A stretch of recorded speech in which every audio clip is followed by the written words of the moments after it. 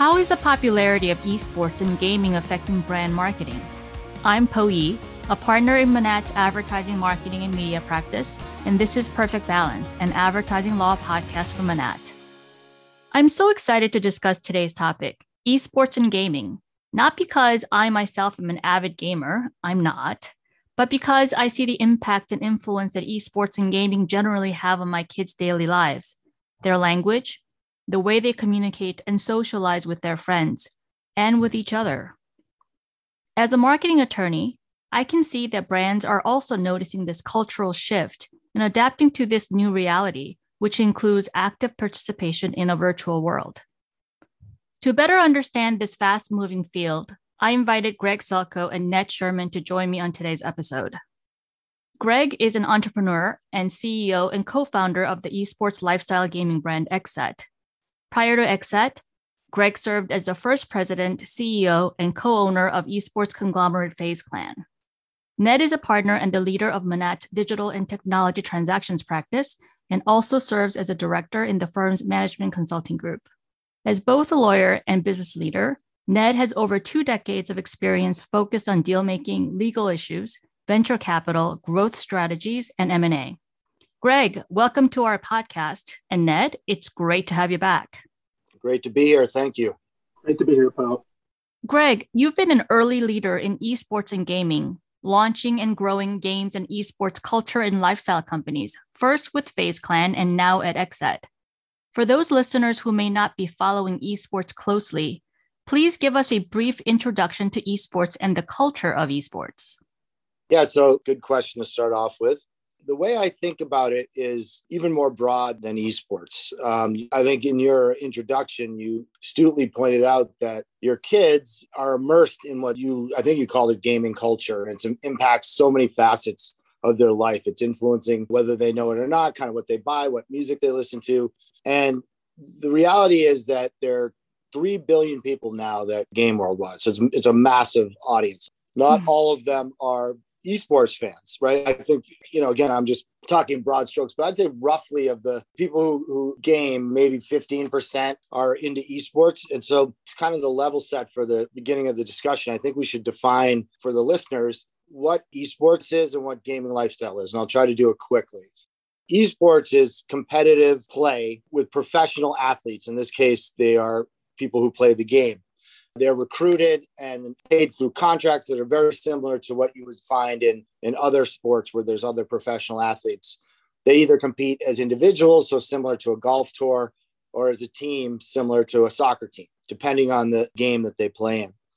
Xset is a killer company, if I do say so myself, in the esports field. We have 10 competitive esports teams, all in the top 10, if not top 5, if not number 1, depending on the title. So that's an important part of what we're talking about, but albeit still a relatively small part compared to all the other ways gaming lifestyle wraps around or is adjacent to. So define esports, very similar to professional sports, people just playing video games instead of playing baseball or football. Gaming lifestyle is for sort of everyone else. You can be into esports and still sort of live gaming lifestyle, or you could just be a casual gamer. You can play Minecraft like my kid. You could play Grand Theft Auto, which is not really a competitive game, but it's more of a interactive, almost pre-metaverse world you get immersed in. So from that being the central hub of gaming lifestyle, things like clothing brands, sneaker culture, anime, pop art, music, of course, a lot of hip hop and a lot of electronic music is doing activations in gaming like Marshmello and Fortnite, which was the big one that kind of broke the seal. So gaming has really become a massive social network because kids now game with people all over the world, interconnected. They're as likely to game with someone down the street as they are in Hong Kong or London or Des Moines, Iowa. And so trends, style, rumors, you name it, it's being transmitted all the time through the game. And so, as you mentioned at the end of your introduction, consumer brands are now recognizing how big this is. I think that they don't even understand how big this is. Everything for most of Gen Z. Yes, I can see that gaming seems to be the hub of social life for a lot of kids these days, including in my own family. A lot of their language and gestures seem to be adopted from popular video games. Gaming doesn't always involve actually playing games, Kids seem to just enjoy hanging out in front of the TV with those in the room as well as those connected virtually through the game. They talk about school, their friends while playing or watching the game. I think through video games, a lot of kids were able to socialize during the pandemic when they were home. As a parent, it was really interesting and a bit disconcerting to watch this development. Yeah, my kids are pretty young, so they're not playing a lot of the games that Xset's involved in, although we do have a Minecraft creator, and that's sort of their big thing right now. My son is actually taking a course on Roblox. There's a whole world of slang around gaming that have gaming connotations that it's not clear whether they've come from hip hop or whether they've come from gaming or where they originate. But I mean, the intersection of all the cultural things that kids are into really ties through gaming now. Let's talk a little more about Xset.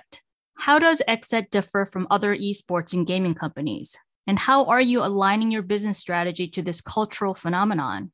Well, I'm going to list a couple things in no particular order. Some of them have to do with more qualitative and value type areas. And then others are, I think, more quantitative, more specific focuses that we have.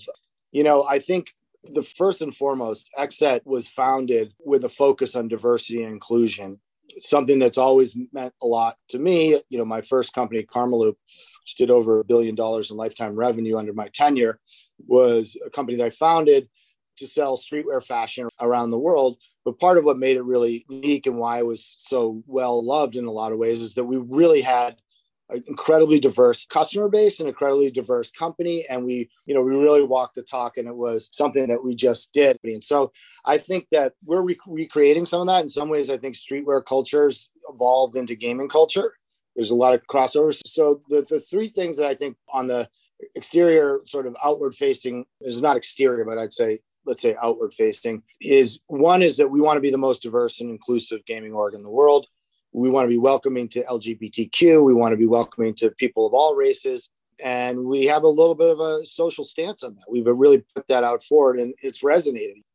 The day we launched in the New York Times, we just were inundated by people who were saying, finally, there's a gaming org for me. Finally, there's a place that gets the gaming actually over indexes with Black and Latin folks in the US in terms of hours played, yet the representation on teams have been anemic, basically. So I think it's not only the right thing, but it's also smart. We're also focused on social good.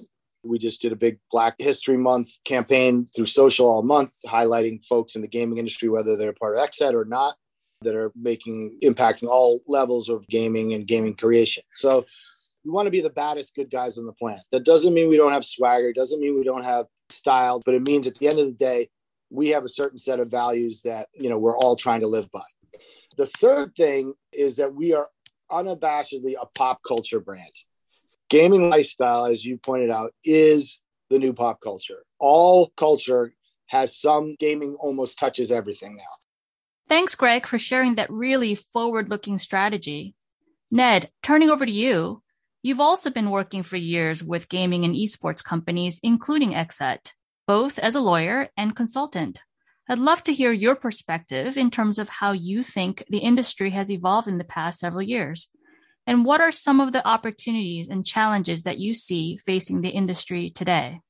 Great to be here, Po. And Greg just hit on a whole bunch of really interesting themes we could dive in more on. Yeah, well, listen, I mean, the evolution is going from an industry that was really built around software development and licensing, which is still kind of at the core of the bigger game industry, to now what Greg was describing, which is an industry that is at the center of the cultural zeitgeist, that we as kids used to go to school and talk about what was on SNL that Saturday night. Now all the kids talk about are memes and what's being posted on Reddit, and they're having these chats in Discord servers. My son, who's in high school, studies with his friends in a Discord server that he manages. So that's the communication channel that they feel most comfortable in, even for studying, not just communicating around the gameplay. So there's just so much is going on. Greg kind of talked about, we have 2.8 billion gamers around the world. Hardly any kid today does not consider he or herself a gamer. So you're seeing this culture play out in apparel and in sneakers and in music and in anime and in food and really every component of life today, which means that for marketers, it used to be that it was mostly kind of the endemic brands that were looking at the game industry and esports as an avenue to reach potential consumers. Now everybody's having to look at it, non-endemic brands included. What that's meant for me and the rest of us at Manat who work in the games and esports industry is we're not just doing software development and licensing agreements for our gaming industry clients. These clients are media companies. They're big time talent. So we're doing production deals. We're doing all kinds of distribution deals with every platform out there. We're doing all kinds of endorsement, brand deals at a very, very high level. We're starting new companies and divisions of companies like XSET that have the opportunity with the talent and the distribution channels that they had to now go into new streams. Greg mentioned that esports kind of started with a focus around the teams. Now you're seeing these esports orgs become media companies with all kinds of different revenue channels that are wrapped around them. So those are some of the things that we're seeing. I think it's just a massive opportunity. And you're starting to see that play out even in big Hollywood productions. This is mainstream. All the kinds of deals that you would expect from major digital players and major entertainment companies and major brands are happening right at the center of the game industry. I definitely agree with that. I think that brands will go wherever the consumers are. And how brands interact with this new culture or evolving culture, that will also evolve depending on how consumers are interacting with games and how the culture is shifting. Greg, I'd like to go back to XSET and XSET's approach to business. What would you say is the attraction for brands and marketers to work with companies like XSET? I think what brands are looking for and expect, I think XSET is a very brand-friendly brand. I think one of the things we thought about is, we still are a business. As much as we want to be authentic and support diversity, we also want to build something that generates revenue. And one of the things that we've done is, when you look at other gaming brands, we haven't sacrificed the coolness or the irreverence for stuff that's too edgy or kind of borderline, which a number of the gaming brands have, which makes them not as brand safe, right? So we've got a brand that makes sense, right? Not saying the other brands don't make sense, but I think we're a good bet for a consumer company. Why XSET or why anyone else is because a lot of times you hear in marketing speak, people talking about the number of eyeballs, right? You talk about the number of subs, things like that. Well, all the numbers are astronomical. So kids are either communicating with their friends while they game, watching a concert while they game in-game, buying digital items in-game. XSET's in 3 games now where they have digital items that have our branding kids can purchase. Streaming for their friends or if they're a larger streamer for a big audience, which is live gameplay streamed over the internet. Watching other people stream, watching YouTube videos or watching TikTok, include memes and culturally relevant things, but oftentimes with a gaming spin to it. So if you want to reach Gen Z, and that's going to continue to grow there are plenty of people in Gen Y, millennials that are also avid gamers, but I think as Ned pointed out, everyone's a gamer now. If you're a consumer brand, you have to do something in gaming or you're not going to touch the next generation of consumers. So I think that the CMOs and other folks, they know they have to be in gaming, but it's very hard to translate the kind of visibility or branding or impressions that they want because they're used to it from old media, from magazines or TV or, just things that almost don't exist anymore. It doesn't translate the same into the gaming world. It's got to be different. It's got to be more integrated. So I don't think that we've fully, as a gaming industry and gaming lifestyle and esports, really figured out all the best ways to, I think it's coming and we will figure it out. And hopefully XSET is one of the leaders, but really offering them sort of a solution that's easy to reach this audience. So I think it's really on us now. I think we finally arrived where every consumer brand knows this is where I need to put my money. This is where I need to put my brand.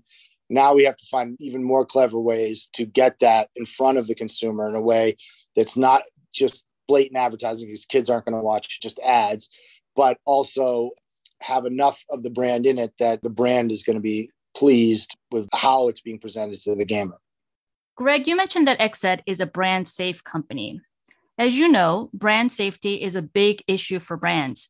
Maintaining authenticity without jeopardizing brand reputation is a challenging balancing act. How does Exec go about ensuring brand safety without sacrificing the cool factor that often seems to involve words and acts that may not be considered brand safe? That's something we think about a lot.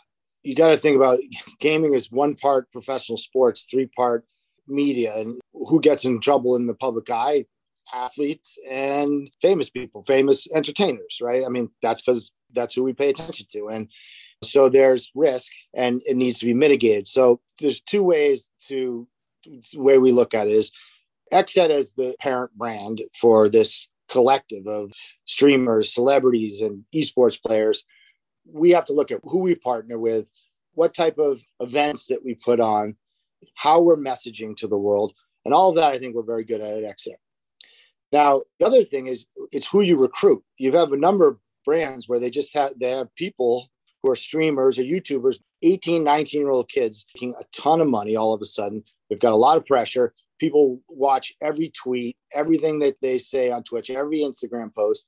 And so they're bound to say some stupid things. So you can't completely eliminate that risk. And knock on wood, we have not had any major incident yet, but we've thought very long and hard about how we would address it and what the severity of response would be based on what people said, right? Obviously, if someone said something racist to, now, while under the banner of XSET, we would certainly, that would be it, right? So we have to have clear sort of understanding of how we address things if folks say things that are off-brand, off-message, or negative or toxic or bullying or racist.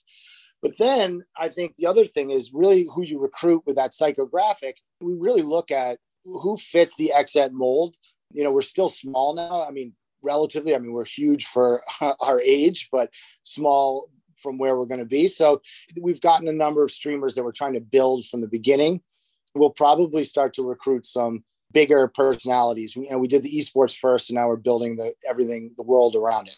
So we're going to have to look at what they've said in the past. We've got to make sure that, we turn over as many stones to make sure that they really fit our brand. And then the first thing we did when we did XSET is we wrote 10 principles of what the company stands for.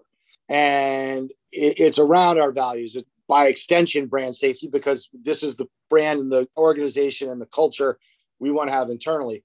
And so we share that information with everyone involved in the company so they understand clearly what's acceptable and what we expect when they represent the company as one of our talent or one of our esports players. Obviously, with celebrities that are involved, it's less easy because they're probably a little more removed. They've got a lot of other things, a lot of other interests, but we've been able to successfully navigate it so far. But it's definitely a challenge, and it's definitely like something that there's no silver bullet. There's a lot of different things you have to do to keep your brand safe, to keep it marketable, and to stay on message. Agreed. Speaking of talent, Ned, you represent some of the top talent in esports and gaming. What key considerations do you think about in structuring endorsement and collaboration deals between gamers and brands? Yeah, let me just touch on something that Greg mentioned first, and then I'm happy to jump into that. I think one of the things in working with talent is the brands also need to really understand what is the persona that they're working with, what games do they play, what platforms are they on. These are considerations that I think that all come into play with the brand safety question. But to your question, yes, so we represent some of the biggest talent in esports and gaming today, and have structured their deals on the major platforms, digital platforms, and with major brands and with teams, and as well as player deals for some of the talent that are also professional players. What I've really noticed is that in the last 2 years, the talent have gotten much more selective about the brands that they'll work with. And they've been able to command much higher fees in the deals that they do. The compensation structures have also been getting more unique in terms of kind of the mix of cash and rev shares. Sometimes there's even equity components when these are longer term deals and talent is helping to really build a brand and grow a brand. Sometimes the talent are structuring their own investment vehicles and investing in some of the brands that they're aligning with. So they're two-part deals that involved an investment as well as an endorsement component. On the smaller deals that are the more traditional influencer marketing deals, there's always the question of whether these are work made for hire deals or whether the talent is owning the content and licensing the content to the brands, and for what duration and on what mediums can the content be put out on. In the course of producing the content, the question of approvals always comes up with the talent. When I'm representing talent, we're looking for approvals on our end. The brands are typically looking for as much approval rights as they can on their side of things. And then one thing that goes back to the brand safety question is kind of the morals clause. And Greg mentioned, maybe these are, for the most part, younger kids that have come into a lot of money, and mistakes are made. So there's usually a negotiation around what happens in the event when a talent says something or does something that doesn't align well with the brand. What are the repercussions for that? Just a couple of the other things that we really get into quite deeply are exclusivity, for what term and what the talent's prevented from, who he or she is prevented from working with during what period of time when he or she working with a particular brand. These are pretty involved deals. Some of the deals that we're doing are very short term, and others may be longer, multi-year terms. And as I mentioned before, sometimes involve obligations that go beyond just the creation of the commercial or the content that's aligned with the brand. They may involve media interviews, event appearances, collaborations, maybe even developing a brand in line with another brand that name and likeness are tied to. So it's a pretty robust space right now, Poe.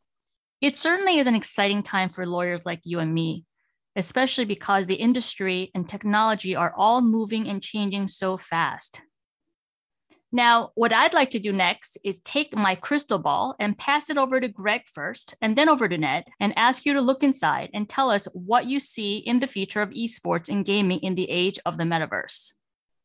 Thank you for passing me this beautiful crystal ball. Where'd you get it? Ned's desk. So anyways, looking into the future, it's very exciting because there's so many elements of gaming, lifestyle, esports. I mean, all of it. Even when I say esports is a small part of the business, it's still the fastest growing sport in the world and still overtaking almost all professional sports in the US except for football. And that it will eventually eclipse that in terms of viewership. But I think for me, obviously, it's on everyone's mind. It's the metaverse. And in many ways, Fortnite is both a game, but it's also an earlier foray into the metaverse with their creator mode.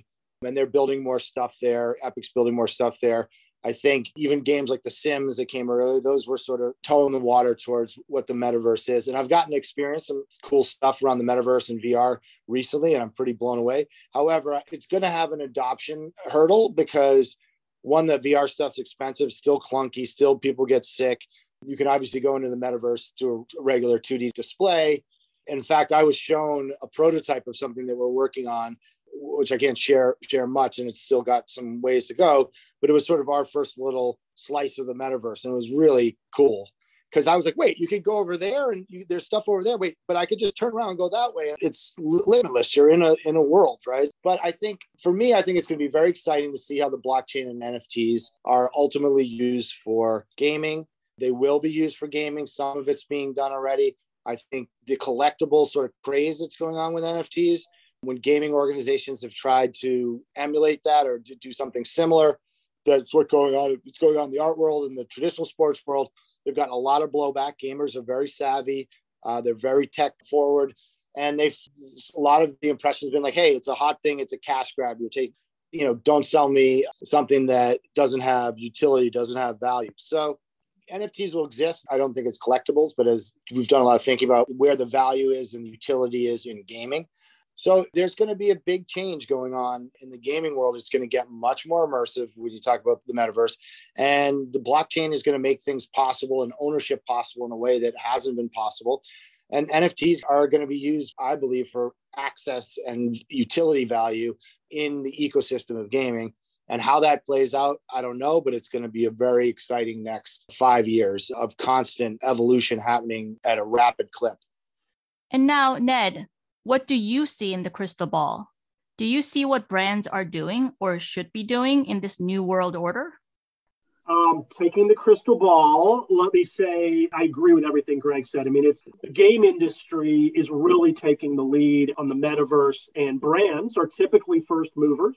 And we've seen a lot of innovative brands that are developing campaigns, creating content for various ecosystems. I think the first question to think about, though, is, and brands need to really think about, is what is the ecosystem that they are creating a campaign for, building content for? Is it closed? Is it open? And what are the rights that they're granting? What is the ownership of the IP that they're creating in that environment? And then there are just a whole bunch of exciting things that are happening that Greg kind of touched on, and we're starting to see come into a lot of the deals that we're working on. And a lot of it revolves around NFTs and about cryptocurrency and tokens, and whether a brand wants to play in that space and maybe even create its own token. So these issues, I think, are going to just come more into light. There's still the regulatory considerations that we've yet to see complete guidance on. And we're watching, as you know, Poe, very carefully at the firm with our fintech and securities practice.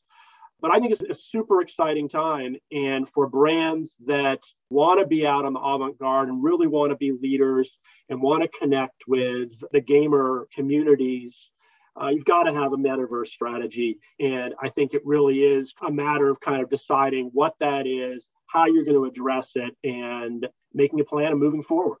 Greg and Ned, thank you so much for this fascinating discussion. Before we end this episode, I'd like to ask each of you to provide one tip for brands wanting to work with esports companies and gamers. Ned, you already said that brands need to have a metaverse strategy. Can you tell us what brands should consider in developing their metaverse strategy? I just say that, as a brand in working with gamers and influencers in the metaverse, there's going to be some degree of giving up control. And I think, really understanding the risk and opportunities around that. Some of it's legal, some of it's brand equity, it's brand safety issues all come into that. And it's a conversation. But I think there's one thing that every brand needs to kind of address is how comfortable they are with giving up some degree of control. Greg, what about you? So I'm going to take what Ned says and extrapolate a little more from the perspective of the gaming org and the talent, right? And the players, which is specifically around brand imaging, colors of logos, mixing logos, doing video content that's longer or shorter than they're used to, doing product placement in a way that's a little crazy from their perspective, that's sort of like stunt marketing that provides good content, being in games in a way that they wouldn't normally have their brand displayed in IRL. So I think that if the brands truly listen to the folks that know what they're talking about and let them, the ones that let the content creators and the gamers and come with ideas that are out of the box, but actually are native and authentic to the gaming audience, those are the ones that are going to be successful and be adopted and appreciated by the gaming audience. The brands that just try to do the same thing from a different world in this new reality and are going to be scared and rigid, they're not going to be adopted by Gen Z because it's just a totally different world, as Ned pointed out. Oh, also the other thing, something just popped in the crystal ball I want to share, which is that XSET in the future, XSET's going to be the most dominant gaming brand in the world. So who knows? Thanks again, Greg and Ned, for this insightful discussion about opportunities and tips for marketers and brands in the games and esports industry. And thank you, listeners, for joining us for another episode of Perfect Balance, an advertising law podcast from Manatt. As shared in today's episode, the games and esports market is expanding rapidly, and many brands and companies are looking to get involved in this digital space. We are fortunate at Manatt to have a multidisciplinary team of professionals who provide guidance to a variety of companies that are already involved or are getting involved in esports and gaming, as well as the metaverse and Web3. To learn more about opportunities in the metaverse, please check out Manatt's 3-part webinar series that covers topics including notable developments in Web3 and the metaverse, which sectors will be impacted most immediately by the introduction of Web3, and strategies and questions to have in mind if your company is looking to explore its metaverse strategy. The first of the three-part series is available on demand. The next webinar will be hosted on April 7th and will feature Ned as a panelist. The link to download the webinar recordings or register for upcoming programs is included in the caption for today's episode. If you enjoyed today's discussion, please subscribe to Perfect Balance, an advertising law podcast from Manatt, to receive updates about future episodes. Thank you for joining us for this episode of Perfect Balance, an advertising law podcast from Manatt. The views expressed on the podcast reflect the personal views and opinions of the participants and are not intended to constitute legal advice or counsel under any circumstance. Downloading and listening to this recording do not result in the formation of an attorney-client or other business relationship. You should not act on any information in the podcast without seeking the advice of a competent attorney licensed to practice in your jurisdiction.